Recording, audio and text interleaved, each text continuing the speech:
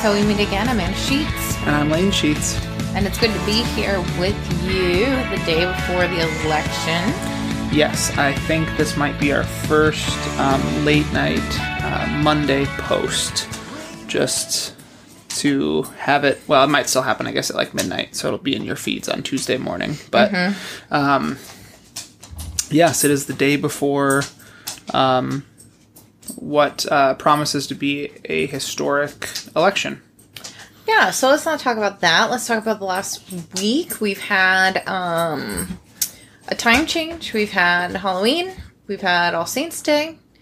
How's Halloween, Lane? It was great. It was fun to have a little tiny sense of normalcy from our neighbors who put together some really creative ways to give candy. Yeah. I really enjoyed a couple houses down had this big like PVC pipe that they were like pumping full candy bars through, which was awesome. The M&M bag that came down for Oliver clocked him right in the face. It was right at his height. Yeah, it was right at his eye level. But really cool to see that the neighbors were practicing safe delivery of candy and giving us the ability to give Oliver a little bit of trick-or-treating. And he was Catboy from PJ Masks, which was just really neat. Really fun to get to see how much he loved Halloween. Yeah, I actually took a bike ride today and I saw somebody with a PVC pipe that was clearly from Halloween, and they had like carved out the middle of a pumpkin, so it wasn't like a face, but it was just a hole for the PVC pipe. So it was like a chute, so I would imagine they would shoot the candy through and it would come out through the pumpkin's mouth, which I thought it was very funny. Yeah, I was telling one of my classes about the cool tactics our neighbors used, and one of the girls said that they made their pipe delivery with a minion, so it looked like the candy was like being puked out of a minion's mouth. That's kind of cute. So I think it's cool that neighborhoods were embracing creative ways to give, especially to younger kids who are really excited to go out for the first time, to give them the opportunity to do that. Well, and I was just really I was really excited that our neighbors were excited to participate in Halloween. Like, I think the teenagers that were passing out the candy just really were joyful to see the kiddos. And honestly, I think that we are very lucky because, Oliver doesn't have a long-term memory yet, right? So he doesn't remember trick-or-treating last year, and so he only had seen it. So the fact that even we could go to like 6 or 7 houses was enough walking distance, was enough candy for Oliver at 2 years old. And last year we had like 3 to 4 inches of snow, and this year it was like 67 degrees. So it was just, for me, honestly, it was for how big Oliver was, this was truly a great Halloween for him. Yeah. And I'm just, I do feel for parents with, 5, 6, 7, 8-year-olds who know what they're expecting and expect to get like piles and piles of candy. But we were just really blessed in that way. And time change in a family with a young kid. I think this one is going to be a lot easier to transition than the opposite. The opposite one. So we're kind of recalibrating Oliver's sleep schedule as Lane, you go back to work in the physical form next week, and I am starting up the gym again, just trying to get Oliver to bed early, get him up early, get me to the gym. And so that has been a transition that slowly we're kind of working into our lives right now.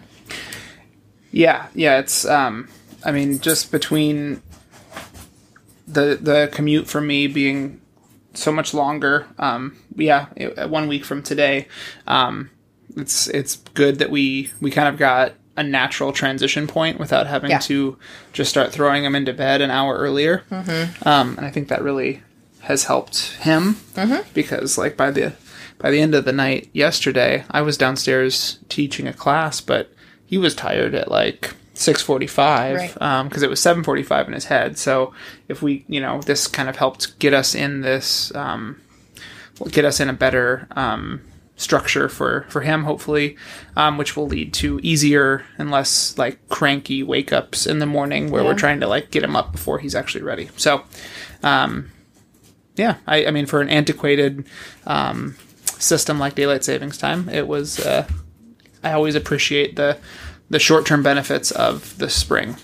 I do like daylight savings time just because I do like waking up to the sunlight in the morning. For people with seasonal depression, it's always very nice for me when daylight savings comes around, although it is not nice that the sun sets at 5 o'clock. But, you know, we do what we can, and so, yeah, we keep in mind the election, we keep in mind COVID spiking, we keep in mind kind of the panic that holidays will bring as we kind of go through yet another spike of COVID, what that will mean, and kind of the disappointments of that. But all in all, we turn to Leviticus tonight. Yes, the long-awaited return and completion of Leviticus. And so this is going to be a little spotty, and Bentley is here helping out. So if you hear him kind of breathing or trying to eat my papers, you'll know that it's not a gremlin that we keep in our basement. But we are starting in chapter 21, and we're going to go all the way to the end of Leviticus. And honestly, this is a lot, like, we're going to skip a lot of parts just because it does get a lot of wordy. It does get some wordy. It does kind of drone on a little bit.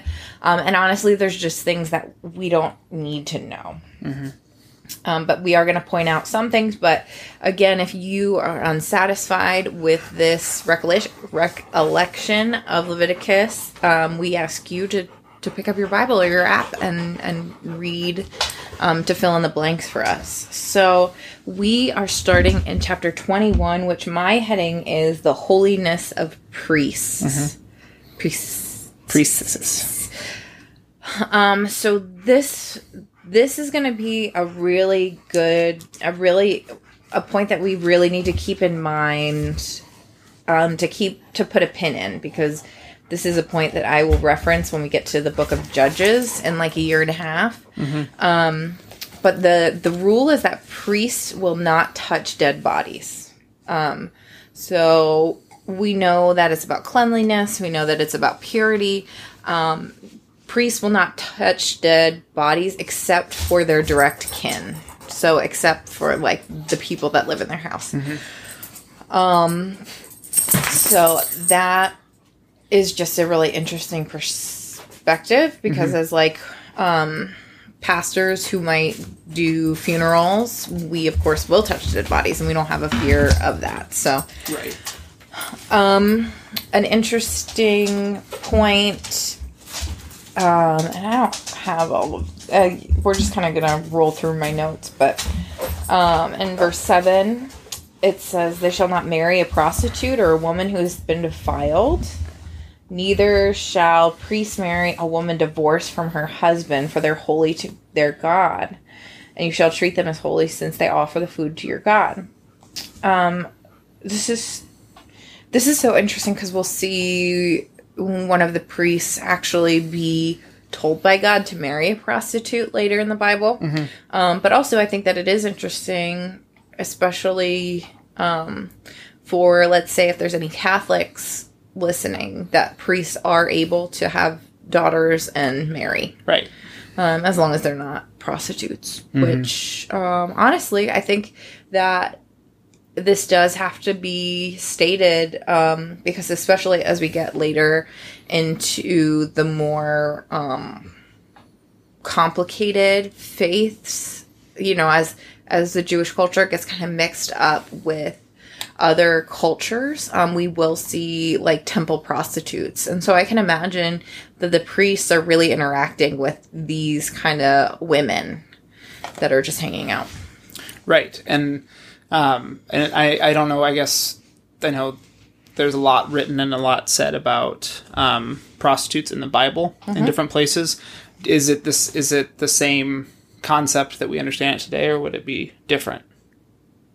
Do you have any idea? I don't have an idea. Okay. I do think that I could probably look it up. I would not be surprised if it is essentially the same. Essentially the same. Yeah. I don't know if women were getting paid necessarily. I don't know. Right. I think that would be a good question. I would assume just from just being around this talking and this discussion for, education and stuff, I think the assumption has always been that it is this, the oldest profession, as we might say. Right. That we hear people say. Well, and one of the things that we've been talking about in the Sunday class that we run, that is reading the Black women's history of the United States, there was like a value that was like an unintended consequence for slave owners was that people who were owned by them as property did have value because they were property. And right. I just kind of, when I think about this, this group of oppressed people, women, in a time period where women had no rights, there was almost a twisted right of like, if people are giving you money, you suddenly, or they're giving you something in return for this, you suddenly have a value to them that you didn't have otherwise. I don't. Right. It's a very complicated and messy conversation, but right. Well, and then I think the discussion then gets interesting when we look at verse 9, which is when the daughter of a priest, which goes back to that like surprising priest can marry, priest can have children. When the daughter of the priest profanes herself through prostitution, she profanes her father, and she shall be burnt to death, which is outrageous, first of all.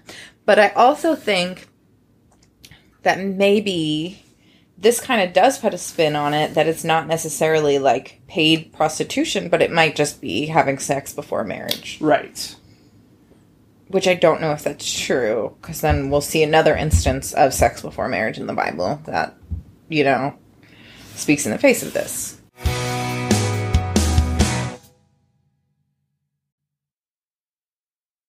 So I do think that it is interesting because obviously there is like total violence here, that the daughter shall be burnt to death. But that if the daughter prostitutes herself, whatever that word might mean, she profanes her father. So it's about reputation, right? Also, which, I mean, is everything. Which I think it's also interesting that like we have that idea that like pastors' kids, like we see this play out in pastors' kids.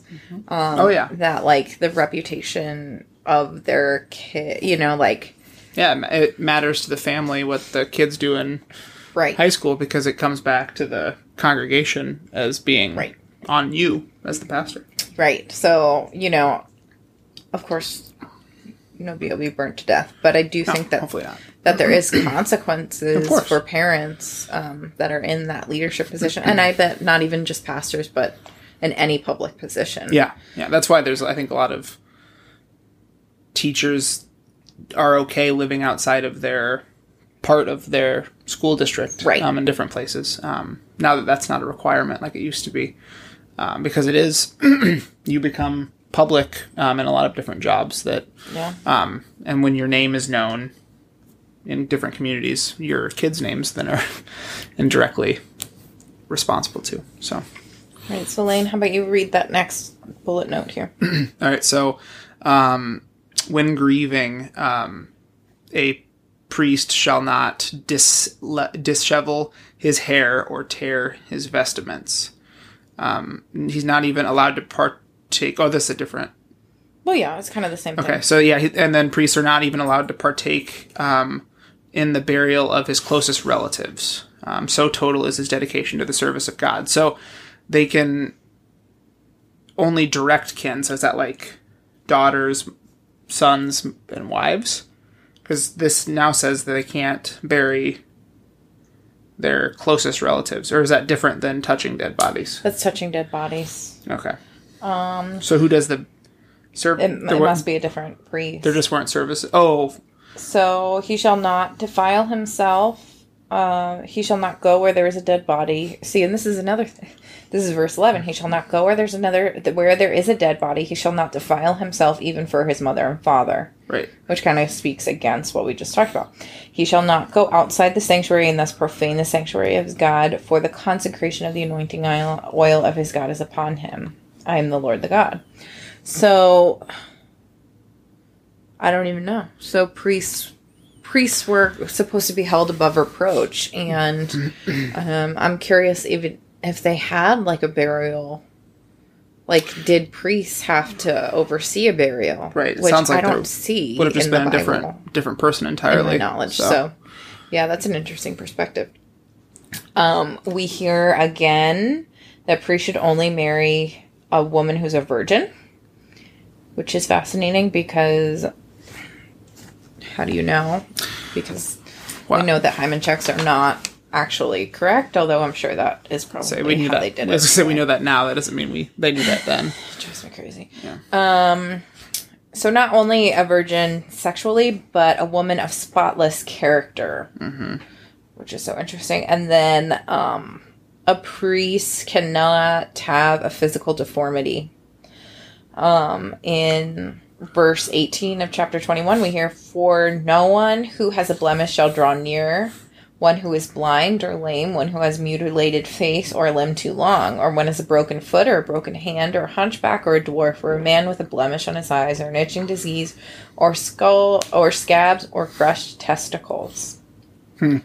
So, I don't know how any of that would defer you from doing God's work, but in these days it did. Right. Well, there's probably some sort of tie to how you look to what.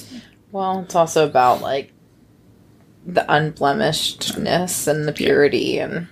Right. The wonderful purity. Yeah.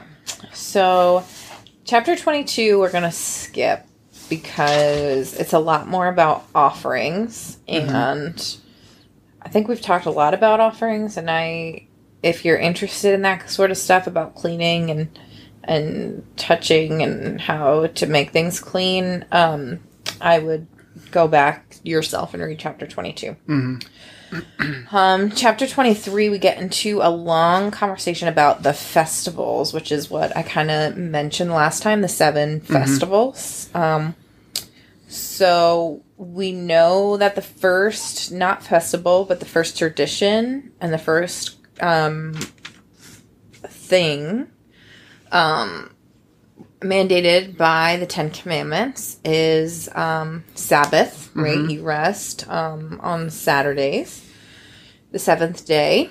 And then we hear that there are 3 festivals in the spring and 3 festivals in the fall. And we'll go through those. But for right now, Passover and unleavened bread festival weeks in spring. Solemn Day of Rest, the Day of Atonement, the Feast of Booths in the fall. Yes, because Hanukkah, of course, has not happened to my brain. You want to walk us through the 7s, babe? Sure. So, I feel like there's a lot of routine-based things that we can take away from the church calendar even today. Yeah. But 7 festivals that happen during the year. There's a lot of 7s, and we talked about these all the way back to our first podcast where we looked at the 7 days of creation.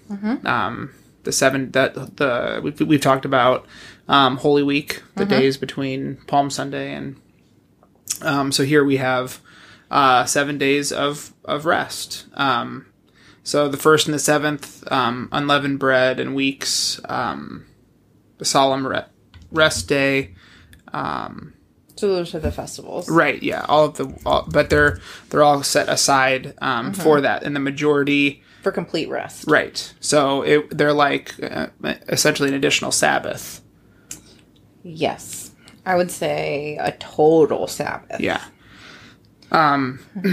So not only that, but we have the majority happening during the 7th month of the year. How is that if there are? That's just what I read, and I was like, I don't think that makes sense because unless all of the. Well, I think that we do see like the days of rest and the Day of Atonement all in the fall, all in the 7th month. So. Well, and then we have this like every 7th year is the sabbatical year. Yep. And then our favorite every 7 times 7, 49 years is the year of Jubilee. Where all all debts are erased and all. Which we will talk about in a little bit. So, some really cool. So as we go through, just to kind of define these things, which we kind of have talked about, but there's some that are kind of surprising. Passover and unleavened bread remind people of the fleeing from Egypt, as we talked about in Exodus, and the escape before the bread has risen, which we had talked about. On the 1st and 7th days, there's a holy convocation, so complete days of rest and services. There's the offering of first fruits. You shall, if the Bible says, you shall bring the sheaf, SHEAF, of the first fruits of your harvest to the priests, and an animal sacrifice, just to celebrate God's goodness. There's the Festival of Weeks, which is or what we would call traditionally right now as Christians, Pentecost. So this is 50 days after when you gave in those first fruits. You bring 2 loaves of bread baked with leaven, and an animal sacrifice, and a reminder, like, this reminds you not to reap the whole harvest, right? We've talked about that, leaving space for things. The Festival of Trumpets, which we might call Rosh Hashanah, complete rest. This is the new year. The shofar, which is a ram's horn instrument, is blasted, which, so if you live near a synagogue, you might hear that. We know there's some holy days in between Rosh Hashanah and Yom Kippur, as I think we've talked about a couple weeks ago. The festival of booths, which I think this is a really cool thing. So people would live, and I don't know, I would suspect maybe people do still practice this. They live out for a week in shelters made of branches, for a whole 7 days. This is to remind them how they had to live. This is from the commentary. This is to remind them how they had to live in tents when they came out of Egypt, and make them appreciate the good housing they now enjoy. So as we kind of look at that, we see, as we look as like a Christian perspective, the Passover, which we had talked about, them fleeing from Egypt. We see this as Jesus's last meal in the New Testament in Matthew 26. The Passover, and then knowing how quick thereafter the unleavened bread came after, that has turned in Christian realm. The unleavened bread festival has turned into Easter. And then, as I had said before, the Festival of Weeks has turned into Pentecost. So are these, as we kind of use our New Testament lens on this, not to take away from what the original meaning of these are, but since you have this mentioned here, are these mirrored so closely because of some like rhythm that is part of God's breath or part of God's rhythm of life, or are these were these kind of taken in a way that Christmas was placed where it was to help transition people from a pagan faith into a Christian faith? Like, what was there something that they said, well, we're going to match up these dates so they coincide, or they're at least like recognizable to you as they relate to something in the past? I think realistically, we're not talking about Christmas here at all. Well, I'm not talking about... I know, and you just mentioned that, so I'm not, like, I think that is something that we can talk about maybe later, because they did kind of put Christmas halfway around the calendar, but Easter kind of was the rock bottom one. But I do think that there is, I don't think that it is intentionally God's plan, but, like, if we look at it, we know that, like, Passover would have been the time that, like, everybody came to Jerusalem. And that would have been the time that, like, people came to celebrate the Passover meal. And so, realistically, that was the time that everybody was gathered in one place. That was the time for celebration and family. And so, is it something that, God or Jesus or the disciples, like, did it have more pack for the punch when people were already gathered, right? Right. That would be my guess, is that if something like Passover happens, in just a normal time, we wouldn't hear about it. Because we do hear in the New Testament that the Festival of Booths, I want to say, is when Jesus went up on the mountain and saw the faces of... and the Festival of Booths is kind of that idea that Moses went up on the hill and made houses for... No, that's not true. Ignore all that. So that's Jesus making a house for Elijah and Moses. So, I think that realistically, it was just about how many people were around and how the word of mouth would have spread. What? Oh, I was just asking if you could put that on the ground if you're gonna rotate it. Oh, okay. It's thumping. I'm playing with my water. Yeah, and I don't mean that as like a because I think that there are definitely some parallels, and I think that the way that the Bible's written, and we've talked about this many times, the narration and the storytelling of the Bible is incredible, and being able to look at Passover and have the Passover meal be Jesus' last meal, and the symbology and the symmetry of that is really incredible.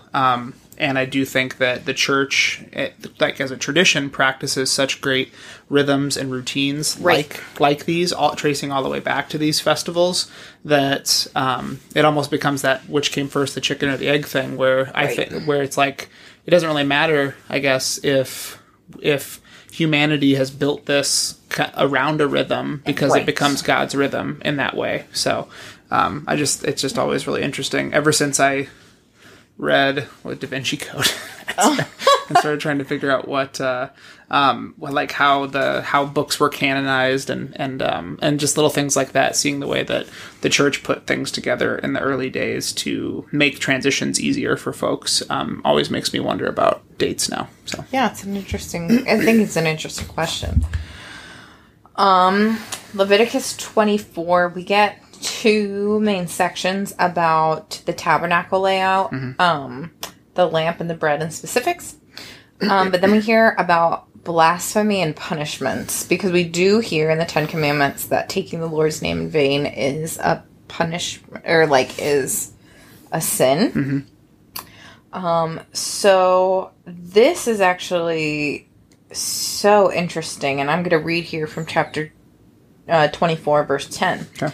A man whose mother was an Israelite and whose father was an Egyptian came out among the people of Israel, and the Israelite's woman's son had a certain Israelite, and a certain Israelite began fighting in the camp. The Israelite's woman's son blasphemed the name, capital N, name, in a curse. And they brought him to Moses. Now his mother's name was something, and this whole family was from the tribe of Dan. And they put him in custody until the decision of the Lord should be made clear to them. So I'm going to keep reading, because this is not the end of the story. The Lord said to Moses, saying, "Take the blasphemer outside the camp, and let all who were within hearing lay their hands on his head, and let the whole congregation stone him. And speak to the people of Israel, saying, anyone who curses God shall bear the sin.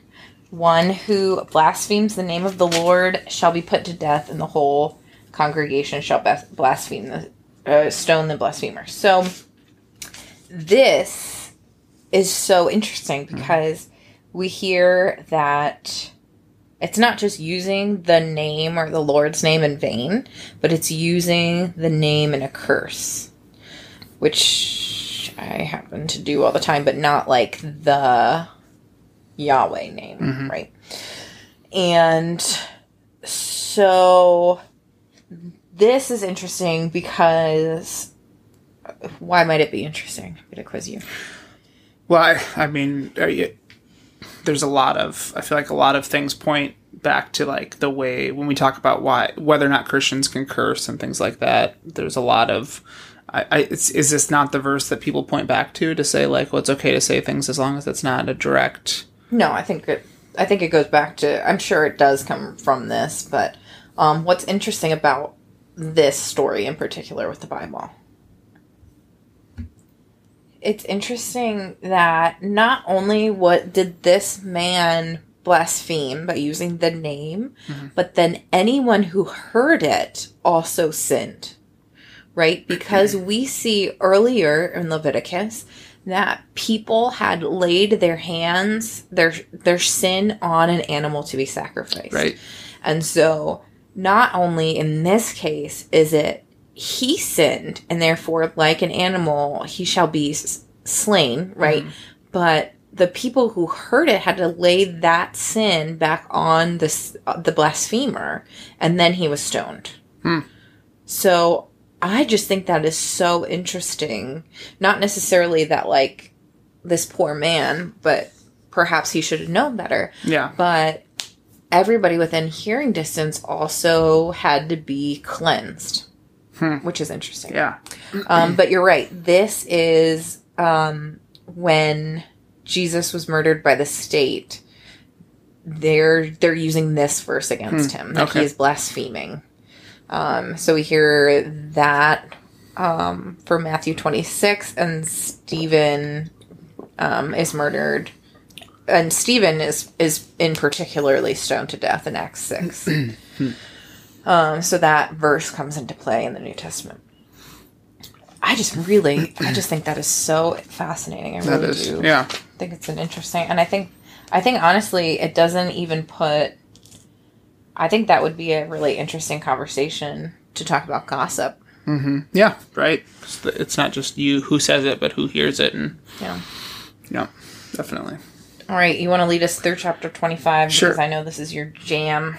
Well. So chapter 25, we have the sabbatical year, which just is like for 6 years you use the land, and then 7th you let it rest. 6 years you prune, and then the 7th you don't, which, I mean, I think about the Dust Bowl and things that have happened like in the last 100 years in American history, that like this advice, maybe not directly, but the advice that we know now about how to properly take care of the land has not been practiced, and when land gets overused and overused, there is a consequence. So whether that is God's direct wrath or the consequence of us not caring for the earth that God has given us, there is a consequence to not letting the land rest. So, and I do think that this is interesting because I think I had read that it doesn't, if say you had 7 parcels of field, you wouldn't need to take a whole year off from like, you would work all those fields 6 years, and then you would take all 7 off.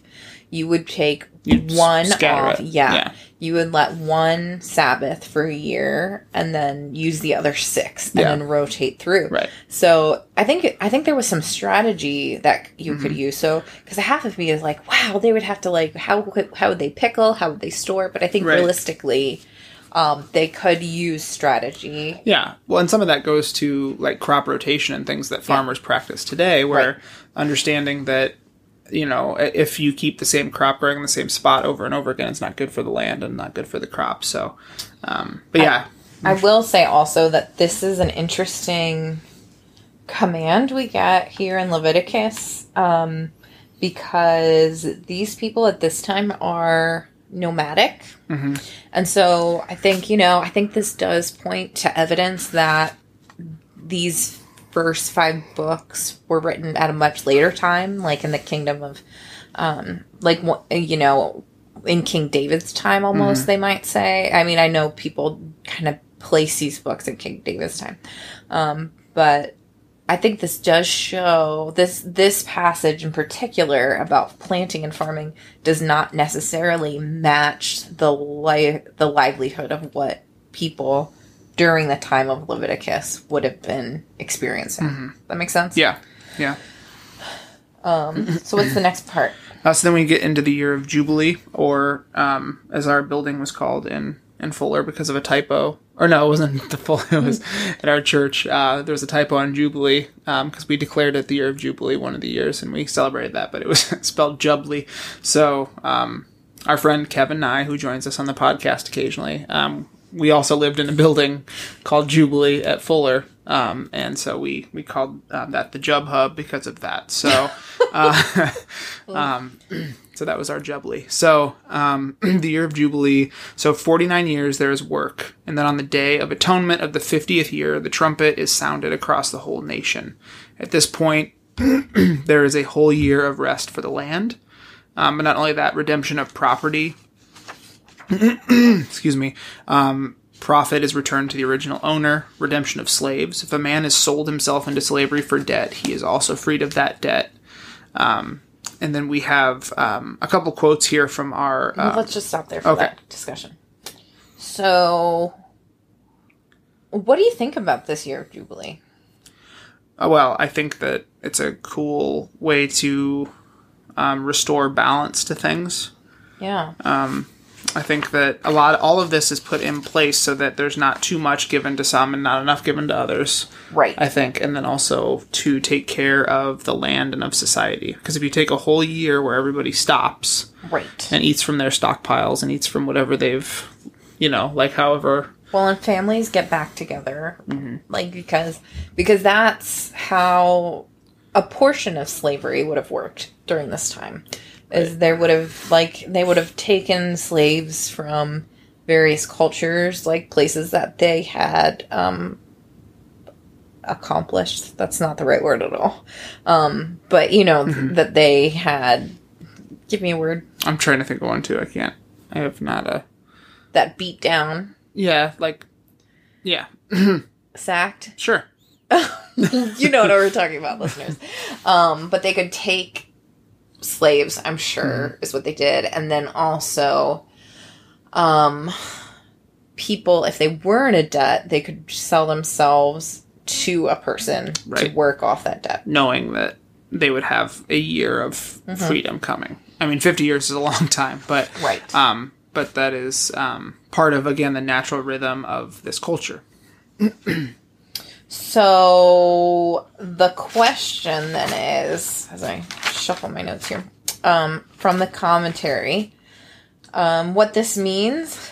Thus, about once in any man's lifetime, the slate was wiped clean. Everyone had a chance to make a fresh start. The rich had to part with the land and the slaves they had acquired in the previous 49 years, while the poor recovered their land and freedom. So, that is the good note, right? That's the image. Mm-hmm. That's the idea. But as the commentary continues to say, but as the social institution, the Jubilee year remained unideal, which was rarely, if ever, realized. Rabbinic literature says that it was reckoned to be obsolete in post-exilic times, which we'll talk about this. Chronicles, a book later in the Bible, may imply that not even the sabbatical year was observed in the pre-exilic times.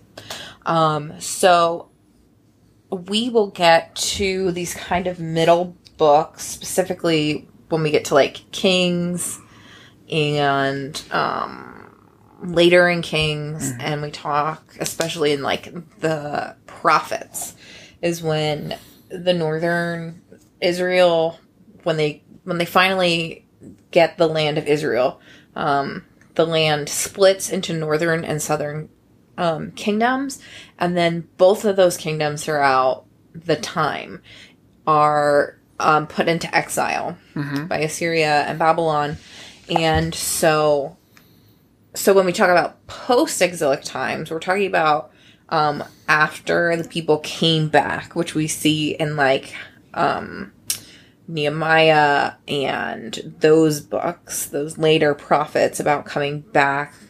And then, but here the commentary says that Chronicles, which in our book it puts it kind of right up at the beginning in the Christian Bible. I think it puts it pretty close to the beginning of the Old Testament, but originally it was supposed to be the very last book. So that's actually how we're going to do it in the podcast.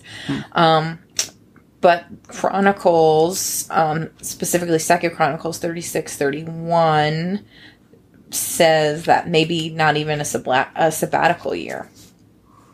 So maybe it was not common practice to do it kind of staggered like we had talked about. So the theory of it was nice, but the execution of it as humans was flawed, as many things are when we try to do things that are nice for each other. Yeah. So... I mean, just reading it, I feel like there's a pretty easy guess that I could make as to why it never happened. Yeah, I mean, and I think because of, we were raised in capitalism, so I think I really want to like this idea, but I think realistically, just coming from my perspective, it doesn't make sense. But I think that's also what the kingdom of God is, that it doesn't make sense. Right. Well, it makes sense in that on paper, it's a great idea to keep things fair and equitable. But in reality, after 50 years, if somebody has built wealth and essentially an empire of profit, they're not going to want to give it up. And they also are probably the ones that have the most ability to say, we're not doing this. Right. So, which is sad. So, if there's not someone or an entity to enforce that, then it would probably pass many times over without much impact. So... So read that last quote here. Okay.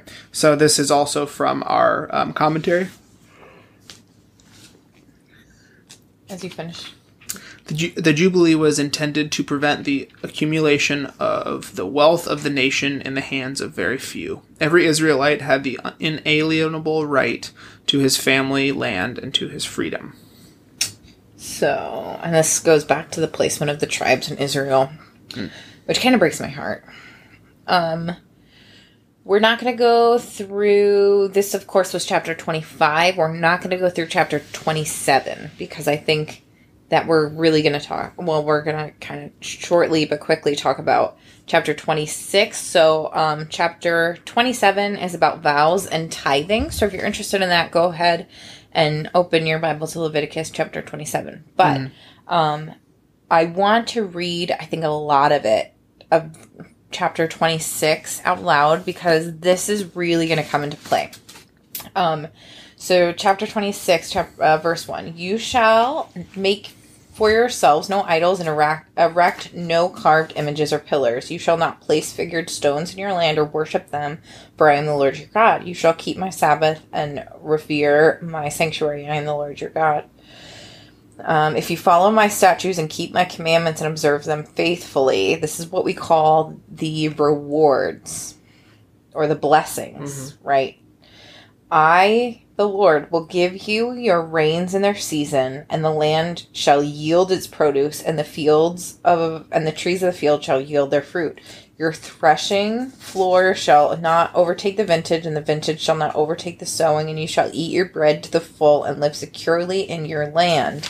And I will grant peace in the land, and you shall lie down, and no one shall make you afraid. I will remove dangerous animals from the land, and no sword shall go through your land.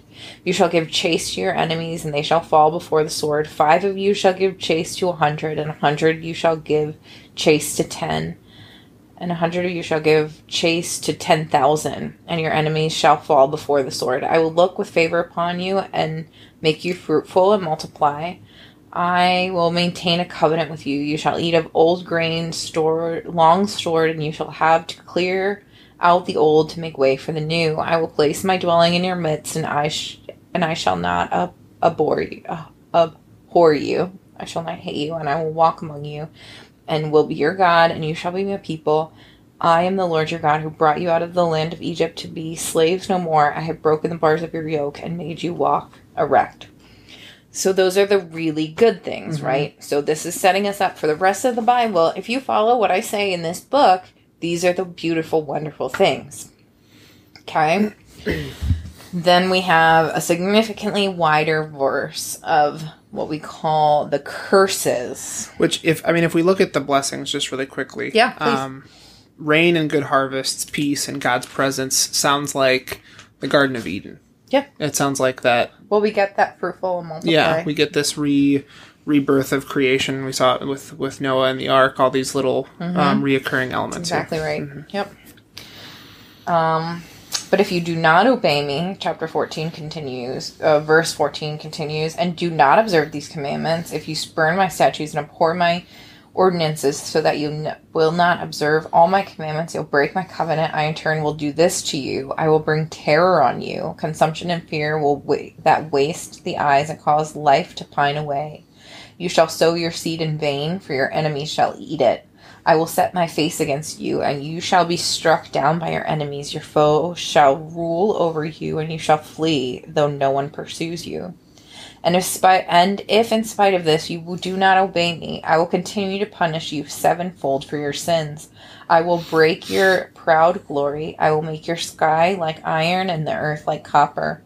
Your strength shall be spent to no purpose. Your land shall not yield its produce, and the trees of the land shall not yield their fruit. If you continue hostile to me, and you will not obey me, I will continue to plague you sevenfold for your sins. I will let loose animals among you, and they shall bereave you of your children and destroy your livestock, and they shall make you few in number, and your roads shall be deserted. And if in spite of these punishments you have not turned back to me, but continue to be hostile to me, then I too will continue to be hostile to you. I will strike you sevenfold for your sins. I will bring the sword against you, executing vengeance for my covenant. And if you withdraw within your cities, I will send a pestilence among you, and you shall be delivered unto your enemies' hands. When I break your staff of bread, 10 women shall bake your bread in a single oven, and they shall dole out your bread by weight. And though you eat, you shall not be satisfied. But if, despite this, you disobey me and continue to be hostile, I will continue to be hostile to you in fury. I will punish you sevenfold for your sin. You shall eat the flesh of your sons, and you shall eat the flesh of your daughters. I will destroy your high places and cut down your incense altar. I will heap your carcasses on the carcasses of your idols. I will abhor you. I will lay cities to waste. I will make your sanctuaries obsolete, and I shall not smell your pleasing odors. I will devastate the land so that your enemies who come to settle shall be appalled at it. And you I will scatter among the nations, and I will unsheath the sword against you, and your land shall be a desolation, and your cities a waste. Then, I'm just going to keep reading because I think it's fascinating. Then the land shall enjoy its Sabbath years as long as it lays desolate while you are in the land of your enemies. Then the land shall rest and enjoy its Sabbath years. As long as it lies desolate, you shall have the rest it did not have. It shall have the rest that it did not have on your Sabbaths when you were living on it. And for those of you who survive, I will send faintness into your hearts in the lands of their enemies. The sound of a driven leaf shall put them to flight, and they shall flee as one flees from the sword, and they shall fall though no one pursues. They shall stumble over one another as if to escape a sword, though no one pursues. And you shall have no power to stand up against your enemies. You shall perish among the nations, and the land of your enemies shall devour you. And those of you who survive shall languish in the land of your enemies because of their iniquities. Also they shall languish because of the iniquities of their ancestors. But if they confess their iniquity and the iniquity of their ancestors, in that they committed treachery against me, and moreover that they continued hostile to me, so that I in turn continued to be hostile to them and brought them into the land of their enemies. If then their uncircumcised heart is humbled and they make amends for their iniquity, then I will remember my covenant with Jacob. I will remember also my covenant with Isaac and also my covenant with Abraham, and I will remember the land. For the land shall be deserted by them, and enjoys its Sabbath years by lying desolate without them, while they shall make amends for their iniquity, because they dared to spurn my ordinances and abhorred my statutes. Yet for all that, when they are in the land of their enemies, I will not spurn them or abhor them, so destroy them utterly and break their covenant with them, for I am the Lord. But I will remember in their favor the covenant with their ancestors, whom I brought out of the land. These are the statutes and ordinances. So, sorry I had to read it all, but I think it's really interesting. Mm-hmm. What do you think about the curses? Well, I think that we see a lot of them happening in different places throughout history, and they all sound terrible. Yep. I think that ultimately when we read the Bible always hinges, and God always hinges on the but, where we have, this will happen, but, because there's a number of times where, it's just like we talked about the year of Jubilee, there's an expectation of what God would like to happen, and then there's the execution that goes wrong. Right. And so, like, the curses sound terrifying, but also they don't sound surprising. And we've seen examples of pretty pretty good ways where this goes wrong. Right.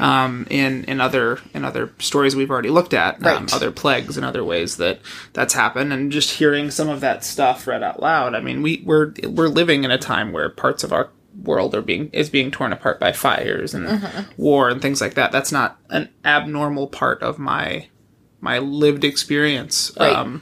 In my 31 years alive, a lot of these things have functioned. I was born at the end of the Cold War, which is kind of weird to think about. But so I think that, again, we're in this constant... My question that I will go back to again for this podcast is this the rhythm of God, or is this the rhythm that humans have created that God is now a part of?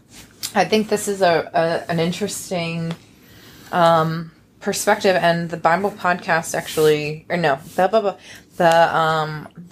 Bible Project just came out, their latest video, which was, I can't exactly think of what it is. It's task or challenge or what is it? I'm pulling it up. Come on, phone. The Test, it's called. It's one of their theme videos, The Test.